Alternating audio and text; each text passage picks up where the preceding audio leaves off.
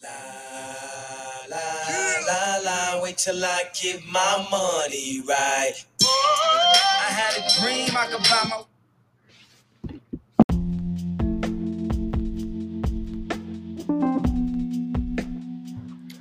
Hello, welcome to the Blacktop Podcast where the topics are shot and the opinions are hot. I'm your host, Oscar Hernandez, and I'm here with my special guest, Nisha Patel. Hey guys, glad to be here.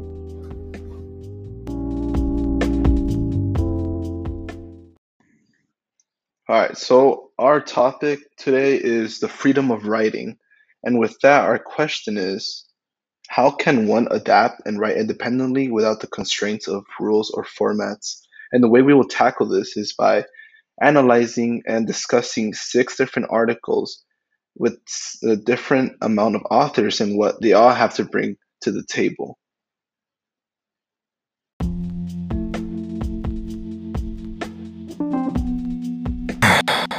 The first article we will be discussing is Genre Awareness, Academic Argument, and Transferability by Irene L. Clark and Andrea Hernandez. So what this article is discussing is the authors make an argument about how learning about the genre is important for students to grow. They bring up the term genre awareness, where it means that you need to be aware of the genre that you are speaking of in order to write proficiently and analyze thoroughly an article.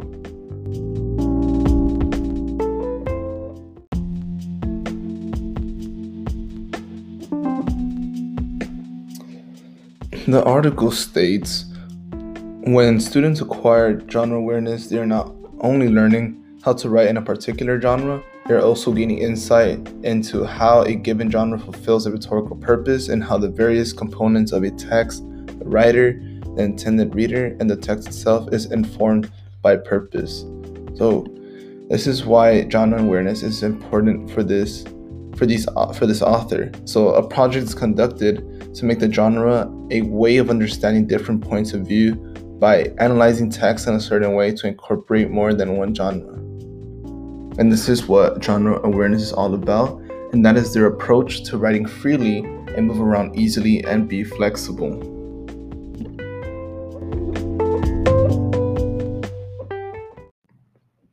Our next article is defining new tasks for standard writing activities. Now, the authors explain how assignments are created to fit a student's ability to spark learning to write flexibly. So it is similar to the first article, but this article focuses on 6 different questions to use when it comes to assignments for students. So these questions are, can I change a point of view? Can I bring someone else in to speak to the class? Can I encourage students to think about characters in new ways?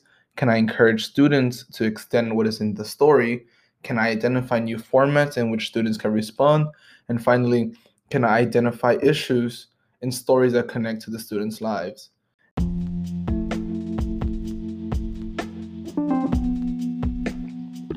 The questions are important because they create alternatives to responding to writing assignments. In other terms, it's a new way of writing. So what do you think about that, Nisha? What do you think about these 6 questions that this author had to offer? I think these questions are great ways to structure writing assignments to make sure that they're actually useful to students and they're actually helping students rather than just being pastime activities. So I think it's a great way to structure class and lessons. That was greatly worded.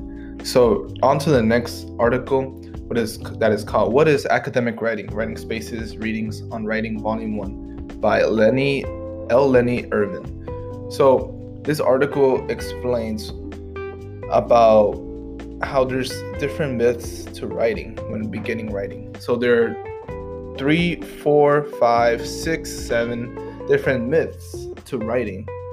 So this is opening the idea of how writing should be free instead of constraint to rules. So the myth number 1 about writing, paint by the numbers. So some writers believe they must perform certain steps in a particular order to write correctly. Well, that's not true. Do you think that's true? I don't think that's true, but I definitely think that the way students have been taught, they have been taught to follow rules and such. Exactly. That's what I believe, that it's holding students back. Students instead should focus on the writing task in hand and following certain rules that are expected. So myth number 2 is writers only start writing when they have everything figured out, which is not true. You could just start writing off the bat. Writing myth 3, that perfect first drafts, there's no such thing as perfect first drafts. You always keep doing many drafts. Myth number 4, some got it, I don't, the genius fallacy.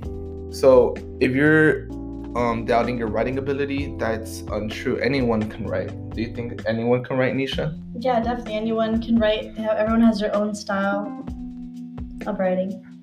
Myth number 5, good grammar is good writing. It's always okay to make grammar mistakes. You can always come back and fix them. But the point is that you want to get your point across. And as long as you understand your own writing, that's all that matters. So myth number 6, the 5-paragraph essays. Some people say to avoid it at all costs, while others believe that no other way to write exists. An introduction, the 3 supporting paragraphs, and conclusion. The 5-paragraph essay is a format you should know, but which you should outgrow. Myth number 7, never use I. So it's not always bad to use the word I, especially when it comes to many papers. Example for a lab report. Much college writing can be done in a middle semi-formal style where it is okay to use I. I feel like all these rules is what makes writing like a drag, like a chore, instead of people should freely enjoy writing. Right, Nisha? I think that's what the author is trying to say. Yeah, I definitely think that's what the author is trying to bust all these myths.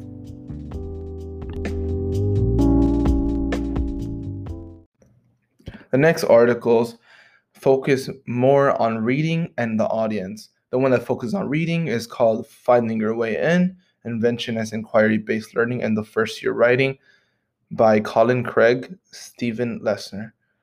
And so what this means is that the reading is the main focus. If you want to write something good, you want to be flexible with reading, you need to focus on what the author in the reading is trying to say and convey. It's not genre, it's not audience, it's reading. You need to make connections between ideas in the reading. And this is why there's multiple approaches. And the one that is about audience is called 10 Ways to Think About Writing. Metaphoric Musings for a College Writing Student. And this is by Shelley E. Reed. So this article is mainly focused on the audience. The audience is the key to writing in your own way, but the only difference is to suppress variation as it can lose the interest of the audience. So this means that you need to write in a certain way to please the audience. You cannot lose interest to the audience. The audience is the number one priority. This is another way of how you could focus your way of writing around the lines. Now, each of these authors have a distinct different way of how to contribute to writing freely and without any formats and handling any writing assignment with great confidence. Now, the 6th article, Everything Changes or Why MLA Isn't Always Right. This article is very interesting because it criticizes the MLA format. Now, I quote, strict attribution of sources have not always been necessary, and indeed, in many cultures and contexts, it is still not necessarily required. Ancient texts often did not follow any formal rules of attribution, since it was assumed that the audience would already be familiar with the body of scholarly work, end quote. Now, this is important because it shows how the MLA format is one of the biggest formats that is known to many high school students and college students. Now, this part is explaining that it's not very necessary. It blocks a mind from writing freely. That is what we were discussing from the other authors. At the end of the day, writing freely and independently in your own way by following no rules and just doing you is most important. Quick recap of the 6 articles discussed. First article, Genre Awareness, Academic Argument, and Transferability by Andrea Hernandez and Irene Clark. Now, this article focuses on the genre aspect of writing, where genre is the main focus when it comes to writing freely, and that is the main thing to focus on. The second article, however, is different in defining new tasks for standard writing activities. This article discusses more on the questions, how the questions of the writing assignments are the main focus of writing. But even that, those are constraints. The questions are constraints as you can't really write around the question. You have to write through the questions. So that is why it's different from the first article. The third article, What is Academic Writing by Lenny Irvin. This article speaks about how the audience is important when answering any type of question. And it also talks about the 7 myths in writing. Now, these myths are important because they give no constraints and they really give the idea of freedom of writing without worrying about anything else, rather than just putting your own thoughts and your own opinions on paper and then you figure it out later. And also the audience is involved when it's writing. In the fourth article, Finding Your Way In, Invention as Inquiry-Based Learning in the First Year Writing by Colin Craig and Stephen Lesner. This focus here is how to use the reading to your advantage. Now, this does bring a little bit of constraints, as reading and just focusing on one part of a text or a whole book can really limit what you can write about. So the point is that this article itself is very different from the other articles and what the other authors have to say about writing, because it focuses on reading, as the first article speaks about genres.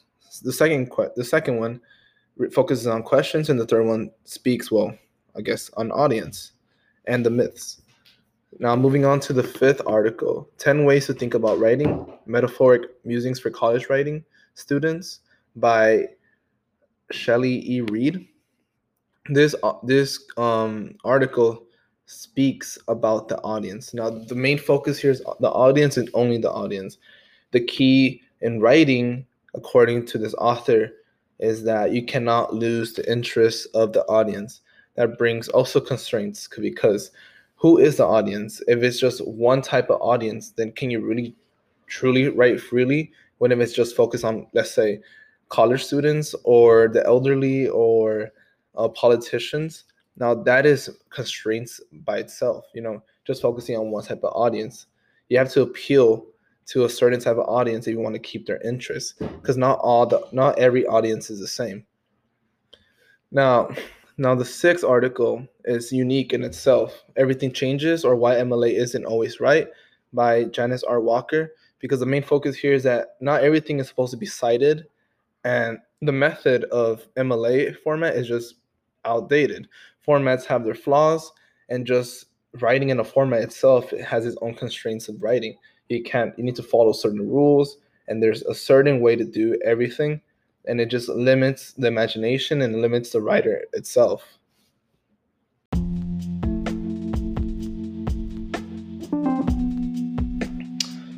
All right, so now, Nisha, what do you think about what the authors have to say, like all 6 of them, and their insight on their conversation? I think all of the authors gave super valuable insight. They each were super collaborative, and they brought something different to the table, but it connected with each other. So that was super cool to see everyone's opinion come together and just form one sort of whole argument about the uniqueness of writing and its potential. Yeah, so not one author is more right than the other, right? Yeah, definitely. Yeah. I think each author just brought something new to the table, and everyone's opinion, arguments were valid and correct. Exactly. So I believe at the end of the day, people can write freely and independently. Anybody can write. And if you use what these authors have said, all 6 of them, then ultimately you could be there's no such thing as a perfect writer, but there is a good writer. And that is the end of the Black Talk podcast. Thank you for listening. and I'll see you guys soon on the court.